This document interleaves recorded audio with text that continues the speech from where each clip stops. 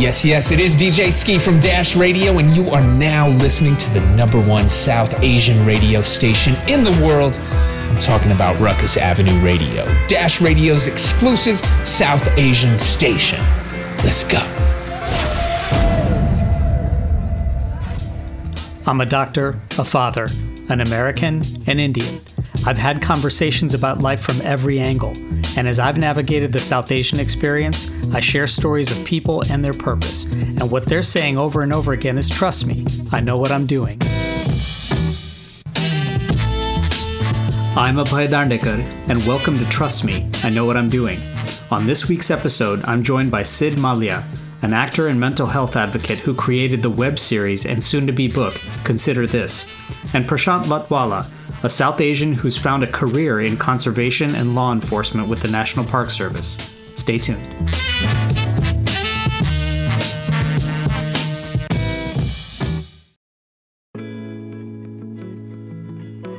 It's not often that we acknowledge and unmask our mental vulnerabilities and anxieties.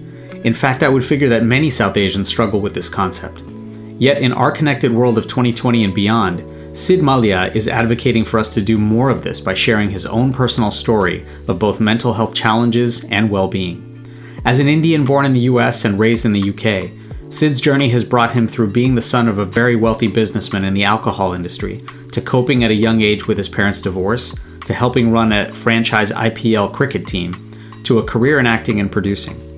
Soon to be made into a book, his popular web series titled Consider This shares some of Sid's own personal experiences in an effort to educate and promote awareness around mental health. We caught up recently and started to talk about the nature of going through the COVID experience alone and together.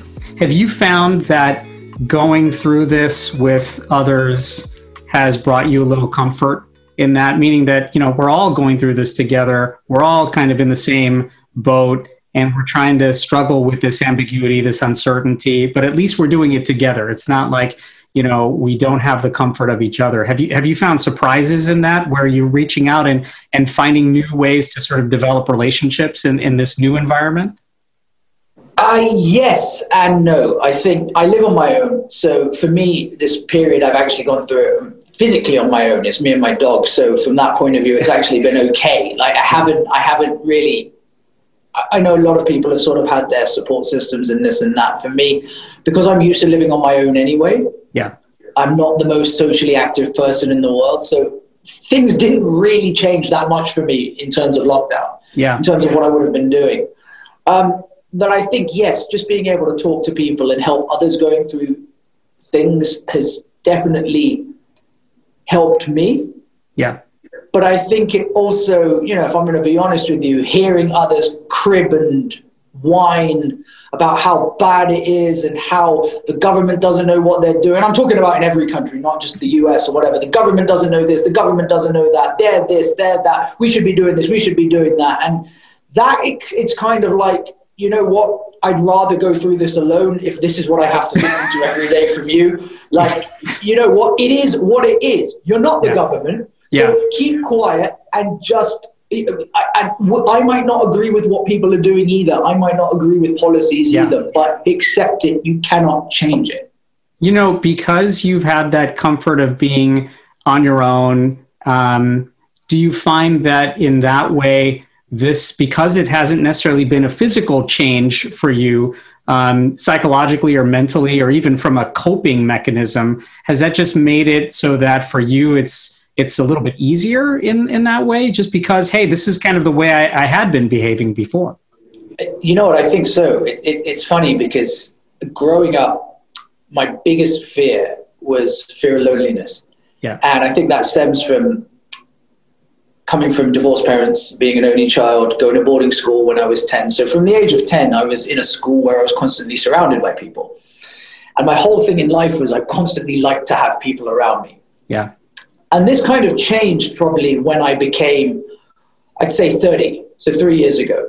Yeah. And suddenly I started really appreciating solitude and appreciating my own time and appreciating being with myself.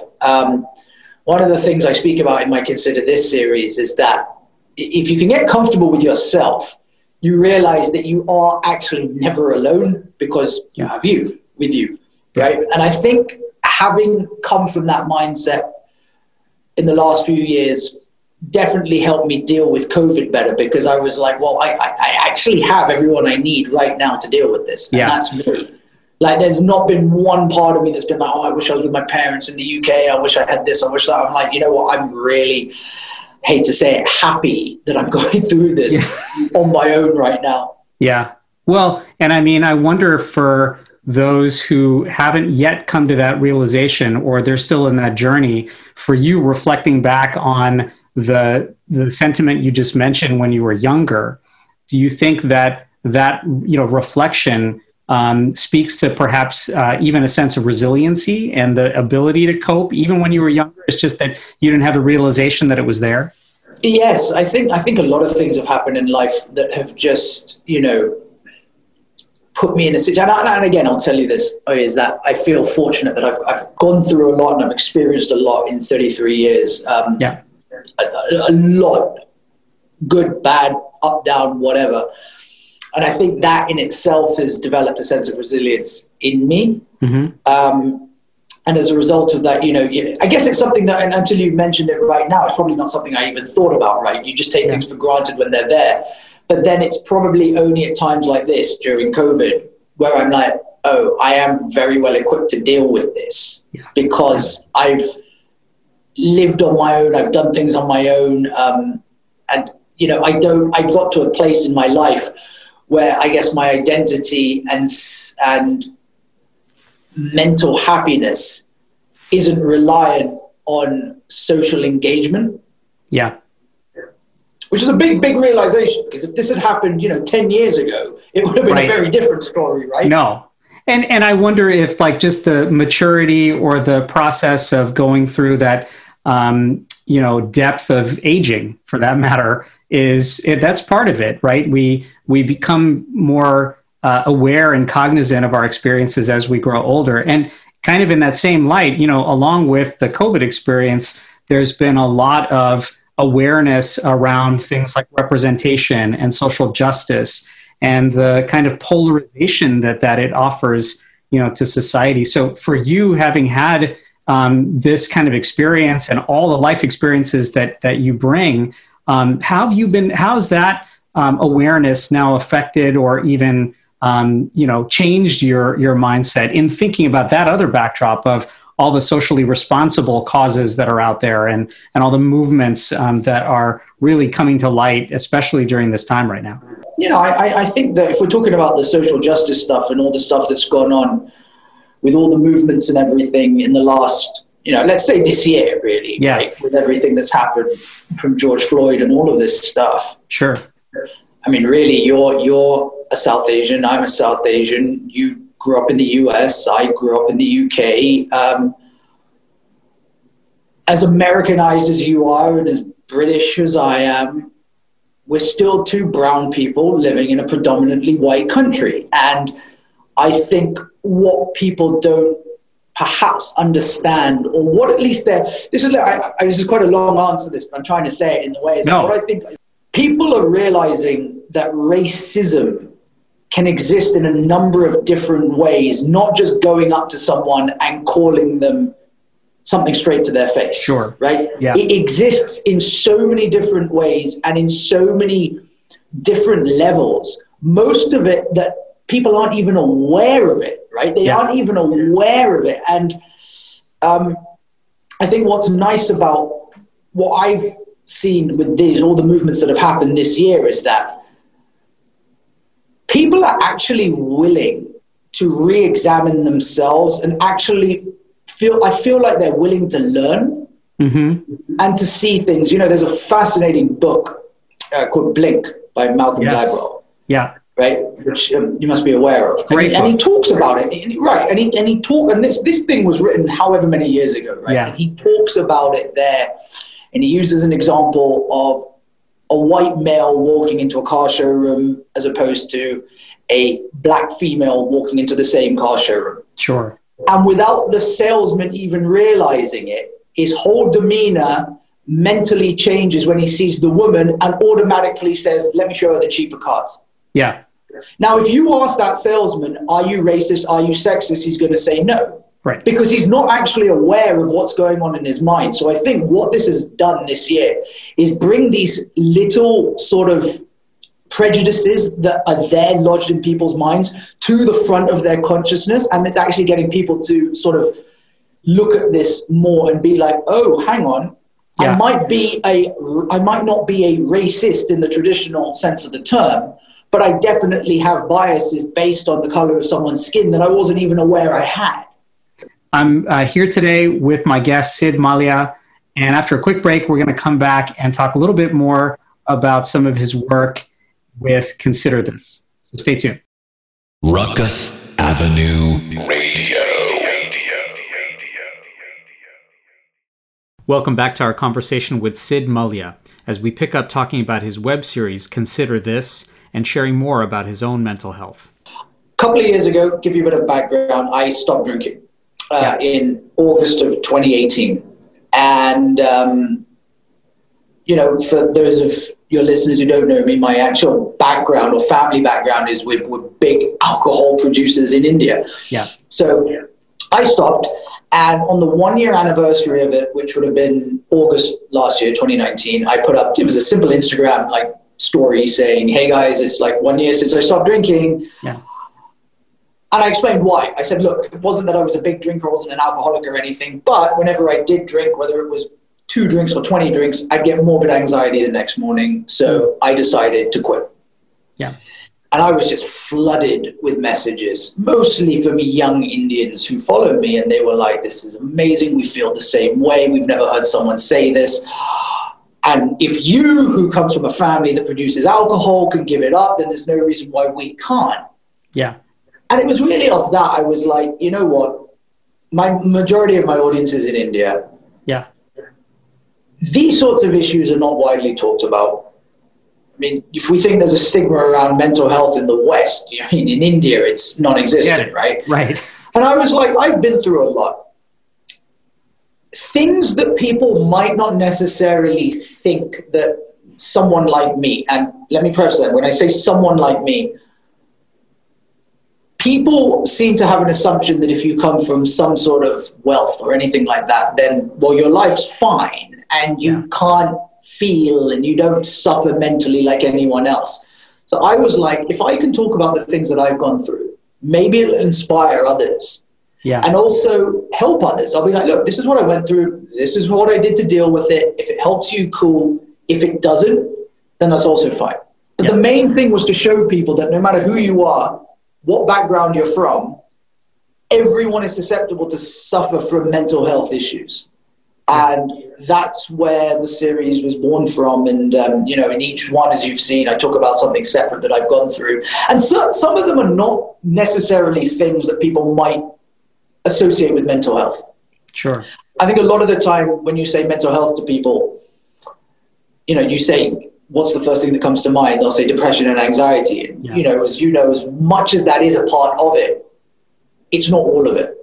Yeah. So talking about other things like OCD and, being lonely and stuff like that, I wanted to kind of shine a light to show people that you could suffer in a number of different ways. And was that sort of openness and honesty, you think, the kind of vehicle to allow for there to be more trust in those who are listening and feel like they have a little bit more of a sense of connection with you? Absolutely. I think, I think with anything, it's about trust, right? And I think that if you're especially doing something like this, the only way to connect to people is to put the guard down. And you can't ask someone to be vulnerable if you're not going to be vulnerable yourself. Right. So, you kind of want to. I think it's fun because I've looked at this from acting. You look at doctors yourself. And you look at what makes a great doctor is not his level of medicine, but it's the bedside manner and how they're going to make you feel, right? Sure. No matter how sick someone is, a doctor has the ability to make you feel like, do not worry, this is all going to be fine, right? And I think that's kind of similar when it's doing videos like this, is just to make people feel like I'm on your level. I'm not preaching to you. Yeah. I am you. I am you who has gone through this, and hey, we're in this together. Don't worry about it. Well, and was that difficult? Was there a process to be able to say, hey, listen, yes, in order for me to do this, I'm going to have to take that hurdle of making myself vulnerable and putting myself out there and being honest. Was that a struggle to have to do? Surprisingly, not at all. It was something that actually came very easily to me, which, again, as I said, if I'd done these 10 years ago, it would have been very different. But I think as you grow up, without even realizing it, you just sort of put the boundaries down and the guard goes down. And, what happened is after the first one, I got people, who was loving it, right? Loving the fact that I was so open and honest. But then again, you got people writing back being like, who are you to have these problems? Like almost angry, like it must be you must be a fake. Who are you to preach to us? And then that's my point, is I'm not preaching. This is all honest. If you don't believe it, then there's nothing I can do about it. I'm trying to be as open about this. I'm telling you that I was depressed. I was on antidepressants. I suffered from OCD. I told you that I got arrested when I was drinking. Like, how much more do you want me to prove to you that this is not scripted? Yeah. And yet, the ability to satisfy all that are out there is a tough one, right? I mean, I think you even have a particular episode where you're talking about, what to make of opinions of those that are out there, right? And it's so it's almost impossible to satisfy opinions, but it all depends on what you make of them and how they affect you in that way, and who you prioritize, as you mentioned, to say, who am I going to actually listen to and trust? Yeah, and I think that's the important thing. I think that, we do tend as humans to try to take everything that someone says. Well, someone said it must be true. Right. And then you have to actually think about it, and you're like, well, let's think of the entire backstory, why they've come to the conclusion that they've come. You don't know why that person said that. Yeah. It might have been through the lens that they're viewing it through. And as you go to the doctor, people go to the doctors and take second opinions. And that's from some of the most trained people on the planet. Yeah. So if you're going to take a second opinion from a doctor, then why would I give attention to someone who's not even a specialist in what they're talking about in the first place? Well, and I wonder if because of the platform, right? I mean, opinions have become democratized, right? Everybody's got an opinion, and everyone has suddenly a platform to be able to share that. Is that sometimes the risk of, when you are making yourself open to the public in that way, via the internet, because you're actually having this barrage of everyone's got an opinion now, and they want to share it with you. I think that's I think one of it is yes. So that's a sign of the times we live in. I know we're going to be honest about it. Social media is like giving a machine gun to a monkey. Like you cannot stop people. And I think what it's done is given people a voice in a good way. Yeah. But also in a bad way, because people, they call them those keyboard warriors, can sit at home and say things without any consequence. Now, they wouldn't walk up to you in the street and say that. They'd probably get hit. But now they can sit at home and write whatever they want from the comfort of their dark basement, and no one, there's no consequences. Yeah. So I think though, but I'm all for opinions when it's something that's constructive, that can allow conversation and debate. Yeah. And I think this isn't something just on social media. I think this is to do with politics and everything like that, right? Yep. I think it's to do with everything. Have an opinion, but be willing to listen to the other side and willing to listen to someone who has a differing opinion and have a debate about it, and allow yourself to be open to changing your opinion and to learn new things. I think so much of this has happened through this election as well. Like, I'll be honest, is that, you have friends who so one way or the other. No, it's our way. And I'm like, what makes you any better than the people that you're bashing? If you're not willing to listen, I'm not saying you have to agree with anyone. Yeah. Take in the information and then make a judgment yourself. You're free to do that. It's a free country.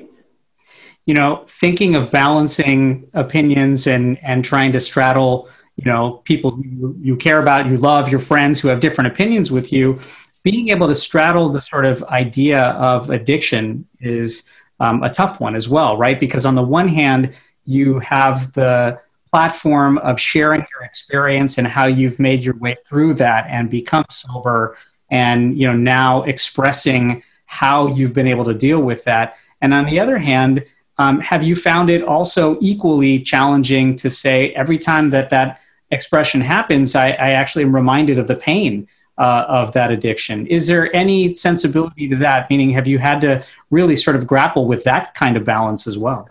So I will say, when it comes to alcohol, and I should mention this, that I wasn't an addict.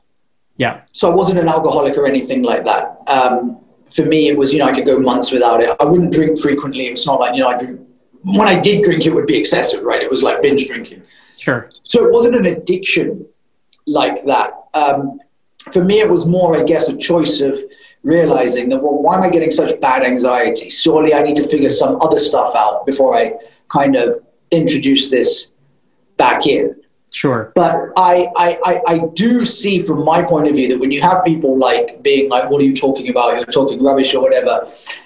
What hurts is that when you're being so open and vulnerable and so honest, how can people still say such things that they do? And that actually gets you to look more like a, like I tell you, actually, for people who do go through addiction, actually drug addicts, alcoholics, whatever it might be, people who have been addicts and who have decided to quit, they better have a strong support network around them. And when I say strong support network, I mean people who actually encourage them and are proud of them like this, because, I wasn't an addict, and it hurts if I'm getting someone saying, oh, there was nothing wrong with you. I mean, imagine someone who's actually been a proper addict, who's gone through the process of cleaning themselves out, who's gone through the hard work of stopping the addiction, and then you have a family member or a friend or someone like that basically just demeaning it.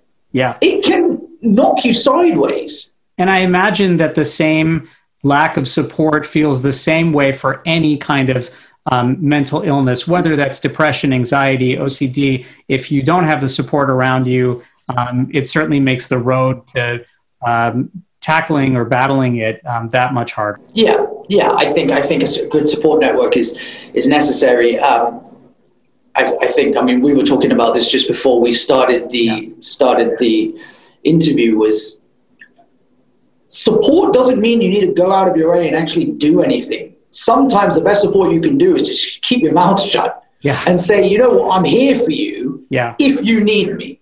Right. I think too many people get caught up in the idea that, okay, to support you, I have to give you advice. But, oh my gosh, I'm not a mental health professional, so what advice could I give you? I don't want to say it. No, you don't have to say anything. Just keep quiet. Like, that's literally sometimes the best thing people can do. Is that something that we probably should take advantage of more? That, like, if there's a take-home message from some of your work and some of the Consider This episodes of just building that awareness and being that sort of support network for someone who might be in need, and being there to listen, being there to not necessarily act, but being there to actually be a shoulder. Be a shoulder and also be willing to learn. I think that's the other thing. I think we know how there's a stigma around mental health. Fortunately, kids at much younger ages are being taught about this stuff in school.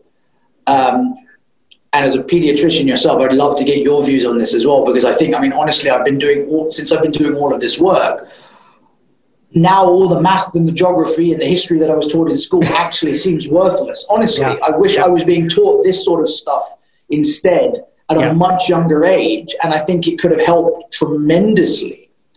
But the problem is that I know that because there's still a lack of understanding around mental health, if you're someone that perhaps doesn't know much about it and someone comes to you with, whatever they might be going through, don't let those preconceived notions jump up in your head of what you think it is. No, actually be willing to listen to the person and let them explain to you what they're experiencing, and be willing to learn as well. No, you're absolutely right. And I'll put my pediatrician hat on for a second. The whole concept that we know about adverse childhood experiences and what that kind of trauma, and there's many different versions of that, abandonment, physical trauma, emotional trauma, they all lead to actually physical neurobiologic changes that can set someone up for future, health issues, and both in the physical side and in the mental health side. And so there's a huge new, I think, body of work that's coming about. And to your point of, should kids and teens and families be not only just learning about this, but talking about it and sharing their experiences, boy, hopefully far, far more of it can actually come about than what happens right now. Not just globally, but I mean, at the community level. So that really happened with a lot of conversation and family and neighborly and school support. So there's a lot of work to be done. I think that it's also like, I think there's so much work, but because my parents got divorced when I was very young, when I was 6. Yeah. And I'm an only child, which meant my mum had a child and had gone through a divorce before her 40th birthday. Yeah. That's not old by any stretch of the imagination. And we've talked about this. What happened? The divorce happened. We moved into our own house together. Look, financially, I'm going to say we were comfortable. Everything was fine. No issues like that. But it was literally the blind leading the blind. She didn't know what to do. Yeah. She wasn't prepared for this. She didn't get married with the expectation that she was going to get divorced. Yeah. I didn't know what to do with it. And looking back on it, we've both spoken about this, that how much we could have both benefited from professional help to guide us through this. The problem lies with, and this is another thing, you were talking about psychological issue for kids. I was speaking to my therapist. She's like PTSD, which people usually just associate with soldiers in war. A child of divorce can suffer from PTSD, which can last with them for a lifetime. And I think because divorce, quote unquote, is so common today, people say, oh, it's just people don't give it the attention it deserves. And so much of the psychological damage that can come from it is just swept under the rug. People are like, oh, well, 1 in 3 people get divorced. And I'm like, that statistic doesn't change or make anything any better. So what does that solve? Yeah. And it's amazing because I think that for the most part, a lot of what you're mentioning, the experience that you had as a child who went through this yourself with your parents, your mom, I think having an avenue to actually share that and talk about it, it just speaks to this huge need for people to access mental health professionals and seek out people to talk to, counseling, therapy. Any of that is so underutilized, and we need more of it. We have a few minutes left, but I just wanted to ask you this. I mean, given all the things that you've experienced this year and the content that you're putting out that I think is allowing people to have these conversations and really share a little bit about yourself and for them to actually share a little bit about themselves or reflect on themselves, what's coming up for you now? What are some of the things that you're looking forward to sharing or to working on for the next year? Well, I think, definitely seeing how successful consider this is, that this just has to be the start, right? And, I would be doing a disservice now to people, honestly, if I didn't continue this in some way or form. I'm doing a book, I consider this book, which is basically talking about, it's very similar to the series, but I'll go a lot more in depth about certain things, include certain exercises, from acting class and from other walks of life that, have helped me. And the idea is just to keep trying to shine a light on this. I think that it's like with any issue, right? You just need to get a conversation going. You just need to get enough people talking about it and willing to learn about it. Yeah. And that for me is the big thing. Whatever it is with film that I do, whether it's acting or production, I'll always try and have an element in it that can help educate people in some way, shape or form. And that's what I just want to keep doing, especially around mental health and especially back from where we're from, because, India is still a country. It's a very young country. Mm-hmm. I think we're 70% of the country is under the age of 30. Yeah. There's a great opportunity to start engaging with and educating people around mental health, but there's just not the resources currently to do it in India. So it's about doing whatever we can, whether it's doing radio shows like this, whether it's doing 2-minute YouTube or Instagram videos, whatever it is, whatever we can do to just keep shining a light on it and to, if you like, normalize it and show people that it's okay to feel, then that's the plan moving forwards. That's right. Sid, it's been so terrific to talk to you. We're really grateful that you've been able to share this with us. And I hope you continue to share it with those online and certainly in book version soon. Hopefully you'll come back and join us again soon. Absolutely. Thanks so much. It's been a pleasure. Because every story told is a lesson learned. Because every lesson learned is a story waiting to be told. I'm Abhay Dandekar, and I share stories about South Asian people and their purpose. And what they're saying over and over again is, trust me, I know what I'm doing. Hear it every Monday, Tuesday on Ruckus Avenue Radio or wherever you get your podcast.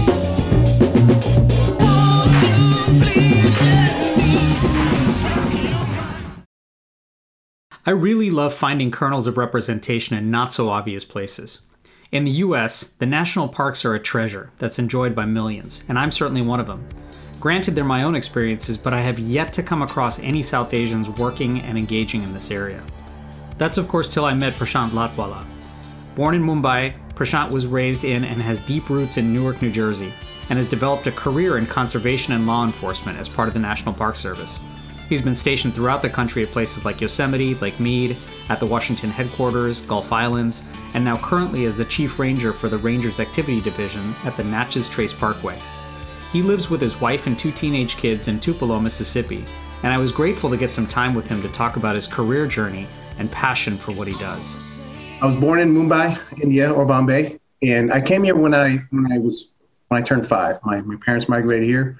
And we went to New Jersey, where we settled.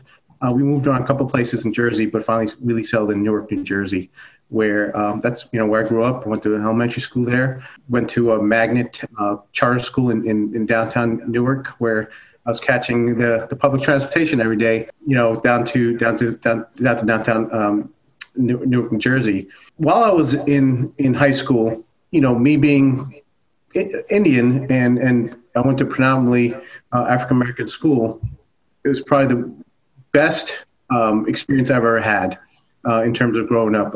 Newark is where my love is still to this day, even though I don't live there. We've had our share of crimes, and I was a victim of some of those crimes that occurred, including getting robbed at gunpoint twice, my junior year, my senior year. And it really got me upset. It really got me to a point where I was like, I got to do something about this. And so the concept of law enforcement started hitting my thinking, but I was still young, naive, didn't know what I wanted. And so I got introduced to a great program called the Student Conservation Association. They came to our school, did a presentation, and I was the first one to sign up. And once I signed up and I graduated high school, I conducted 5 internships with them every summer while I went to Montclair State University in Upper Montclair, New Jersey. And each summer led me to a different area of the country where I finally left Newark, New Jersey. I didn't think there was anything beyond Jersey. Is there ever anything beyond Jersey? Or? Absolutely not. I remember my memory where the first intern I did was they bought me a bus ticket. And I got on a Greyhound bus in Newark, and I ended up in Bend, Oregon. Wow. The literal mirror opposite of the country, right? Completely. And my supervisor picked me up, and she took me up into the United States Forest Service, where they had a cabin for me to stay for the summer. And the following week, she's like, okay, get ready. We're going to go train for a week. And my training consisted of backpacking in the Deschutes National Forest in Three Sisters Wilderness for a week, and where she taught me how to backpack, how to cook out there. And my goals or my job was 2 things: kick horse crap off the trail. That's right. And break up illegal fire rings. There you go. Yeah, and I was going to mention, prior to that experience, had you and growing up in Newark and your family settling in New Jersey, did you grow up with any of these exposures before that point? None whatsoever. My parents coming here, all they concentrated on was making money, was to keep the lights on. We lived in Ivy Hill apartments, which consisted of about 9 high rises before 14 floors. And so that's what they did. They just worked.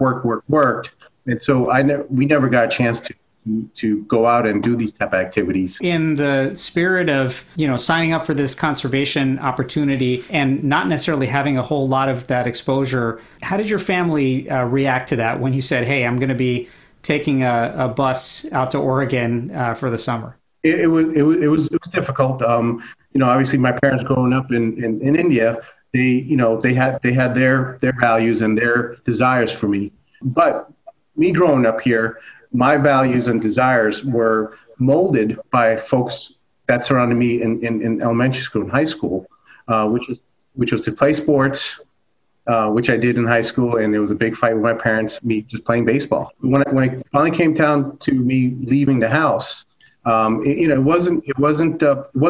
It wasn't a blessing. I had to just go do it. For you, reflecting back, it may have been a tougher road for your family, your parents, but, for you, as you reflect back, maybe this was a leap of faith that you had to take, but even growing up, did you have some interest or even any cultivated sort of motivation to say, hey, boy, at some point, I can't wait to just get out there and really sort of explore or take that kind of, leap? Was that something that was emerging, or was it something that sort of came as a surprise? No, it was a surprise. And that surprise came from me living in Newark, New Jersey, living in those high rises, and saying to myself, this is not what I want to do. And so I was trying to find avenues to set myself up to success once I graduated high school. But even when I went to college, there was no money to pay for me. So I had to get a scholarship, I had to get some loans, and I actually worked off 5 years of my school years at the Hilton. So I would work at the Hilton during the school year as a room service server, and in the summer I would quit and do one of these internships. And I did that for 5 years. And the only reason I had to work at the Hilton was to pay for each semester, because there was no other place to get that money. When you were out there in Oregon or on any of these internship experiences, were they each a little bit different, or did they seem like they were additive and building towards what now has been your future career? Absolutely. They were all different in terms of, even though they were all in the outdoors, they provided me different skill sets, from the United States Forest Service as a backcountry ranger to Rocky Mountain National Park as a VUA, a visitor use assistant, where I was giving out information. And then I actually worked for the Student Conservation Association themselves as a trail crew leader, where I turned around and I was a crew leader for high school kids building trails in the city of Denver, the state of Colorado, in the state parks.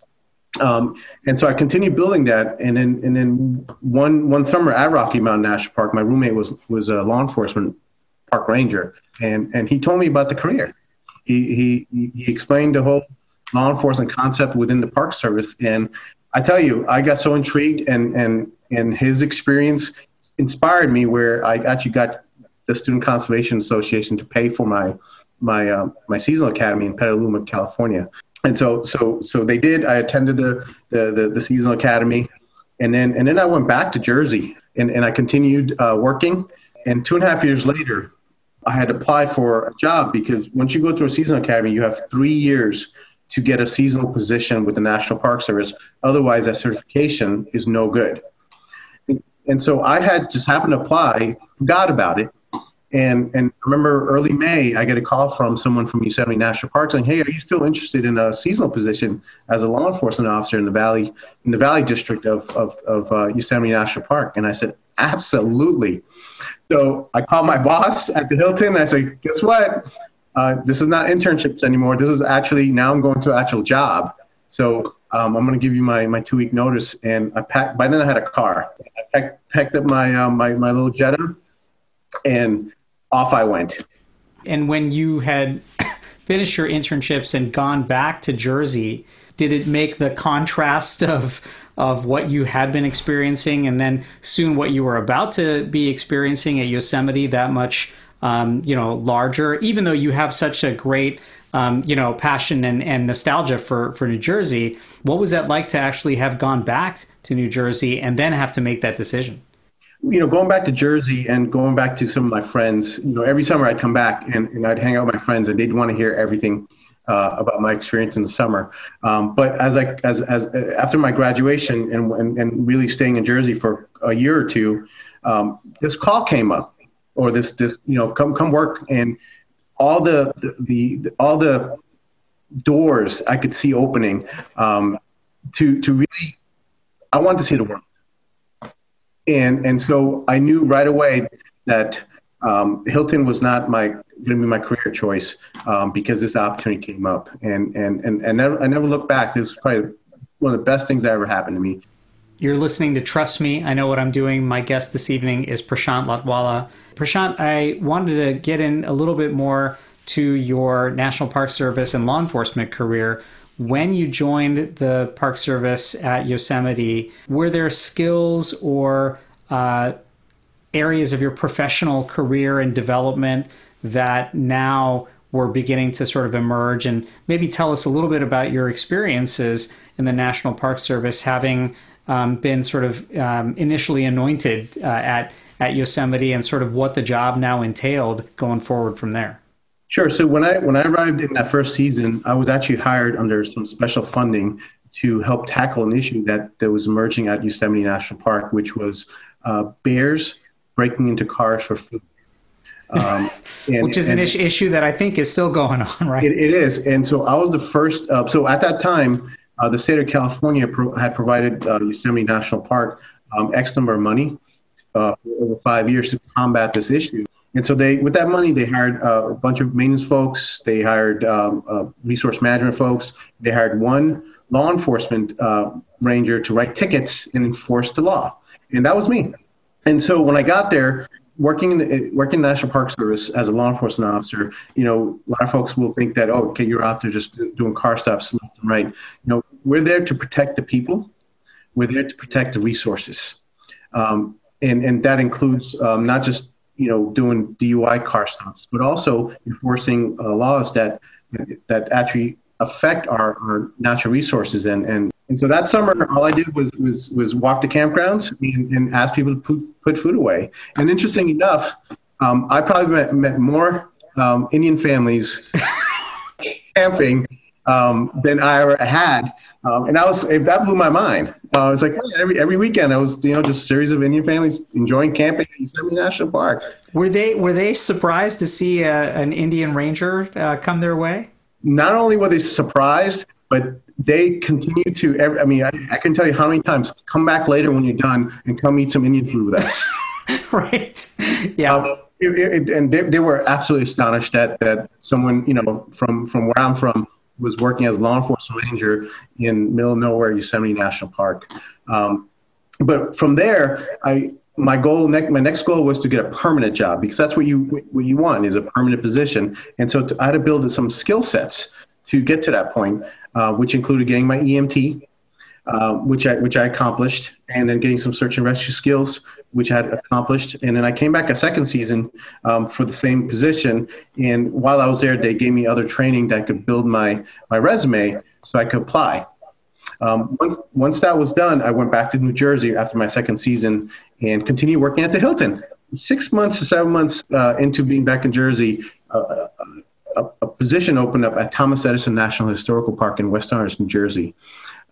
And I think that's the point when I asked myself, do I want to continue to work in the hospitality industry? Because I loved my job at the Hilton, but I was a room service server, making good money at a 4-diamond hotel in Jersey in Short Hills. Or do I want a career doing something that no other folks that I know have been doing?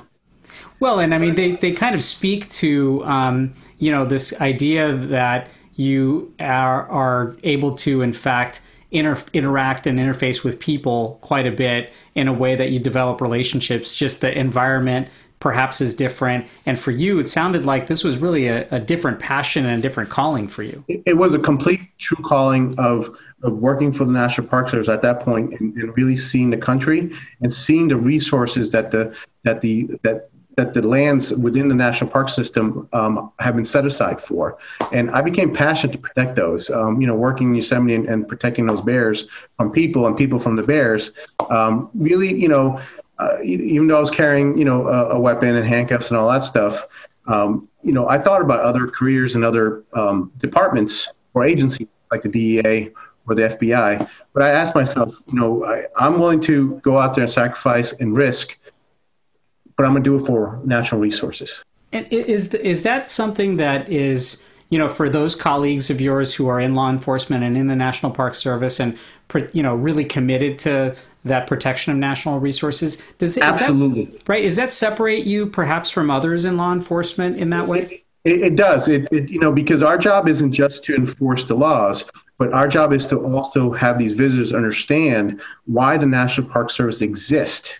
And so you can't go in with a hard fist every single time, because there's an education piece that we have in our position descriptions that we utilize to really explain why Yosemite exists, why Natchez Trace Parkway exists. A case in point, we have a beautiful 444-mile road here from Tennessee all the way down to Mississippi.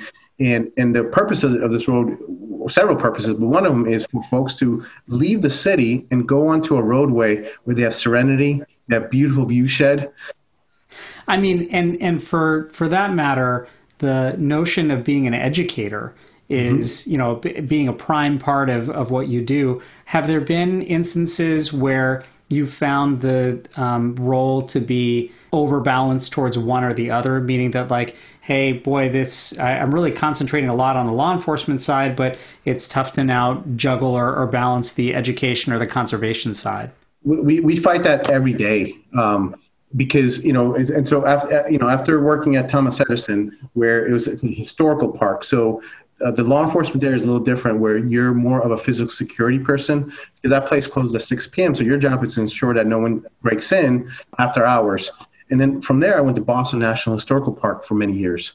And very similar, where the law enforcement wasn't taking cars off the streets, but making sure that people aren't breaking into a historic area or damaging or vandalizing these lands that have been set aside for a purpose. But the challenge really came when I went to Lake Mead, where I worked there for 10 years. And that's where I moved up from a field law enforcement ranger to a supervisory law enforcement ranger. And there, the rec area is sort of a 2-point, right? People are there to recreate, but also enjoy the natural beauty of Lake Mead National Recreation Area. But people, when they enter national parks, they forget sometimes the common sense. And I realized over the years that one of the things, it's a human nature and so people take chances all the time when they're out in national parks, and they don't mitigate the risk. And so, 10 years at Lake Mead, I probably investigated over 30 to 40 fatalities, from drownings to motor vehicle crashes to suicides. But that's just a small, tiny piece of all the visitors that come in. And so when we put away bad guys, or when we provide education, it's truly when a visitor says to me, hey, this is the safest place I've ever been to. Yeah. Not knowing what my last 8 hours were. Well, and I mean, it's a contrast, right? The people are coming to get away or escape and, again, go for recreation purposes. And little do they know that there's, oftentimes a lot of trauma or a lot of danger or a lot of risk that's happening behind the scenes. And that small fraction can sometimes pull you away from the joy and the beauty that's out there. In your experiences, have you also had a chance to experience that joy and that recreation aspect, having been at some of these amazing places too? Oh, 100%. And it's because when some of these places that I worked at, I actually lived in the park to provide after our emergencies. And so, when I have my kids, we lived in Lake Mead National Recreation Area, overlooking the lake. And that, that's $1 million view that we had working in a national park. Same thing as at Yosemite. And then from Lake Mead, I moved to Gulf Islands National Seashore, where me, my wife, and my kids just fell in love with that area.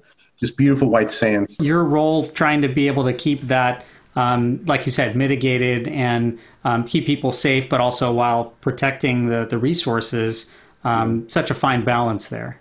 It is a fine balance. And I'm not going to, sugarcoat anything. Times very frustrating to see good people make bad decisions where we as law enforcement have to step in. But there are times where it's so satisfactory to know that we took a really bad person out of a national park unit, or we went out on a boat and rescued someone who was in the brink of dying. Yeah.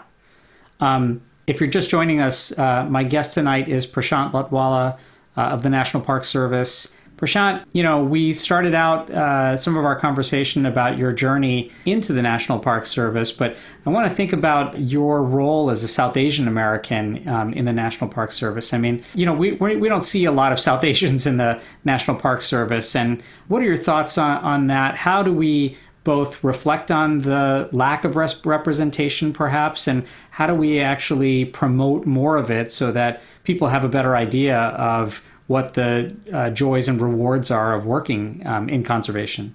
It's hard to know the unknown, right? And so there's folks out there who probably have no idea that they can have a career within the National Park Service, United States Forest Service, Bureau of Land Management. And so our job is to reach out.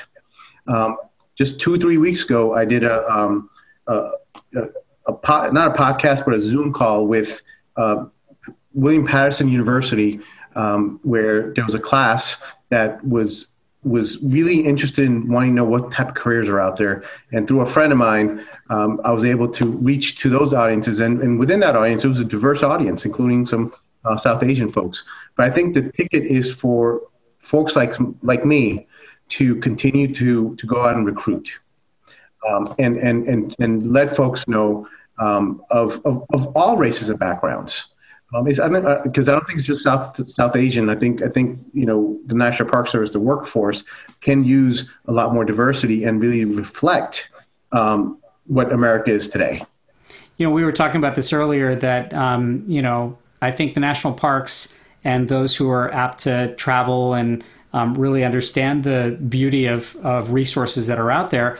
A lot of times, as you mentioned at Yosemite, there's a lot of Indians out there and South Asians who are going to enjoy this, and yet there perhaps are barriers for some of those younger folks or even not so young folks to pursue careers or vocations in conservation through the agencies you just mentioned. Have you ever thought about why that might be and where that maybe stems from?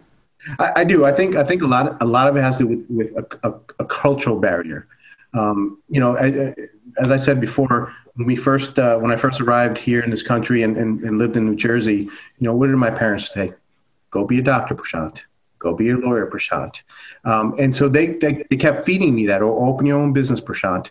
And I didn't want to do any of those things. I wanted to venture off and find something, but I don't think that a lot of South Asian Indians get an opportunity to really see what's out there. And so they go with that concept that they've been growing up with their parents.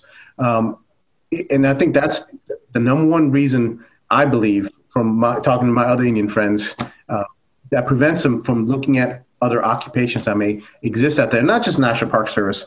We're talking about the other law enforcement agencies, DEA, FBI, and ironically, because I joined the National Park Service as a law enforcement ranger, that I think had a little to do with my brother being inspired to join law enforcement as well. He was working for Budweiser as a chemical engineer, and he saw what I was doing, so he joined the DEA. And he has a phenomenal career now, 15 years later.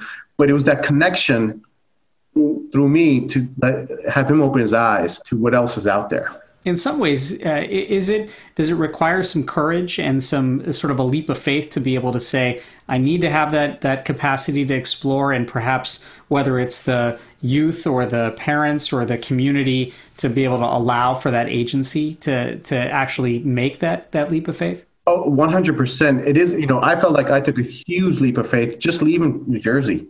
I was scared. I was like, what's going to happen? What's out there? What if I fail? because I already upset my parents because they didn't want me doing this. And so do I have a place to go back to? But at that point, my passion was so great in seeing this country and doing something different outside that box that I think we create for ourselves. I don't think I cared. Yep.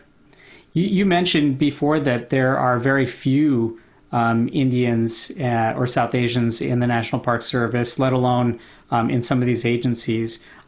Does it make it harder to find a community to build that diversity, or even like get some momentum around it too?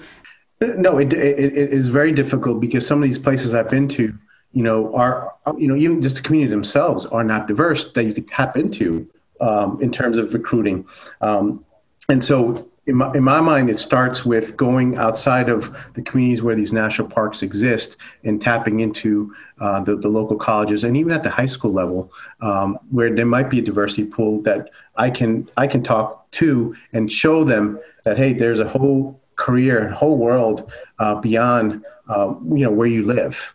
And so that's been a big challenge, not just professionally, but us, personally too, by moving around. I don't get to enjoy and go to my Indian friend's house and enjoy Indian food. Right. But there might be campers out there who will be inviting you to go and share some of their food. Absolutely. But the other reason I do this and move around I've been through, I think, 6 or 7 parks now for the last 19 years. I do this for my kids now.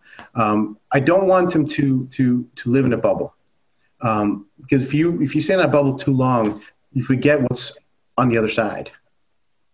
And so my kids have gotten a chance to, live in Boston, Vegas, Pensacola, Florida, and now Tupelo, Mississippi, of all places, right?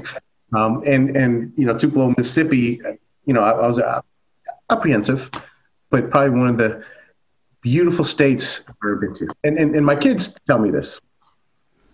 And I mean, so that's the thing, right? That there's always these surprises along the way and ways to build community and folks find who their community and who their, affinity is for, and you find it and you become resilient with it.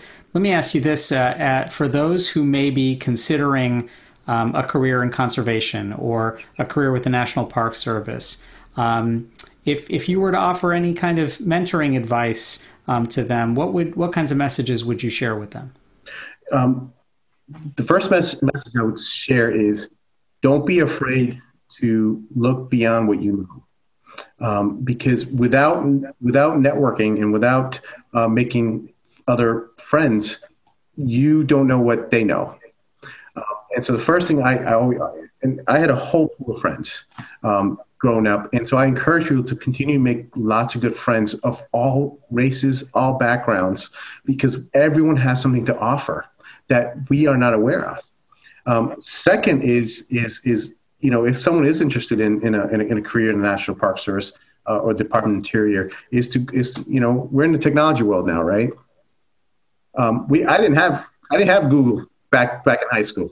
I had to figure it out myself.